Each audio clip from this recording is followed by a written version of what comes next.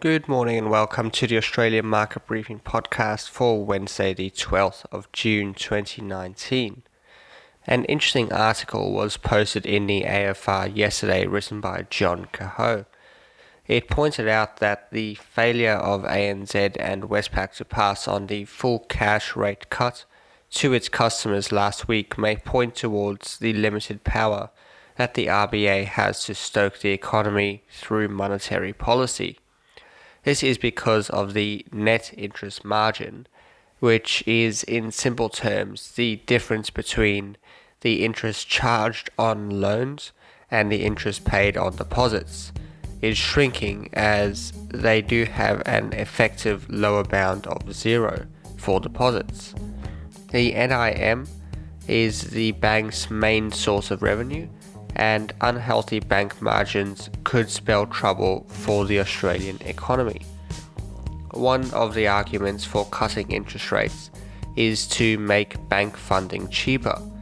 The cash rate quite literally is the rate at which banks can borrow from each other in the exchange settlement accounts held at the RBA. If this rate is lowered, it should in theory encourage banks to lend, which will stoke the economy. However, as rates continue to fall, and given that the banks cannot offer customers lower than 0% interest on deposits, this will become less and less effective. This is especially true in this early post-Hayne environment, where several banks are facing operational changes and large remediation payments. Another option to lowering rates is what is known as quantitative easing. Essentially, this involves the RBA buying up government bonds and injecting more money into the economy.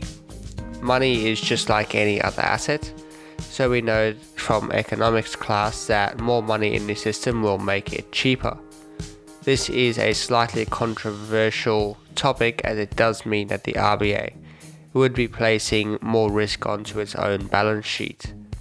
Essentially, what this does is reduce the number of government bonds on the market, therefore increasing the price and decreasing the yield on those bonds, which in turn is hoped to drive the economy into expansion.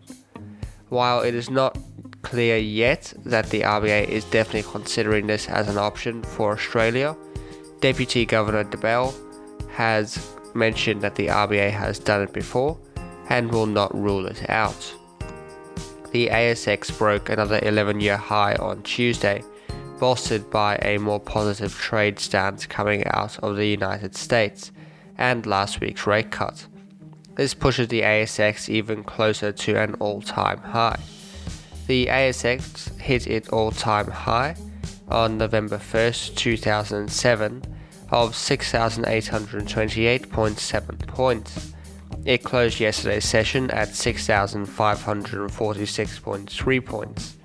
The gain from the last few days has placed Australian equities among the best performing this year. This jump in confidence is tied to several factors, including the rate cuts and income tax relief, which will now start winding its way through Parliament. Also helping ASX miners is the trade war between the US and China, which has lifted mineral prices. Wall Street fluctuated last night, drifting slightly lower into the close. ASX futures are pointing to a small gain on the open locally. Iron ore was up 5% last night. That's all we have for today. Hope you have a good day. Thank you for listening. I'll be back tomorrow.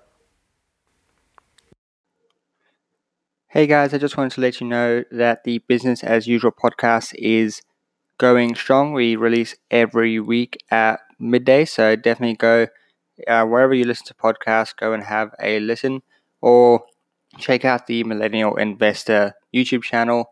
Every Saturday at midday, we premiere the new episode and hang out in the comments with you guys.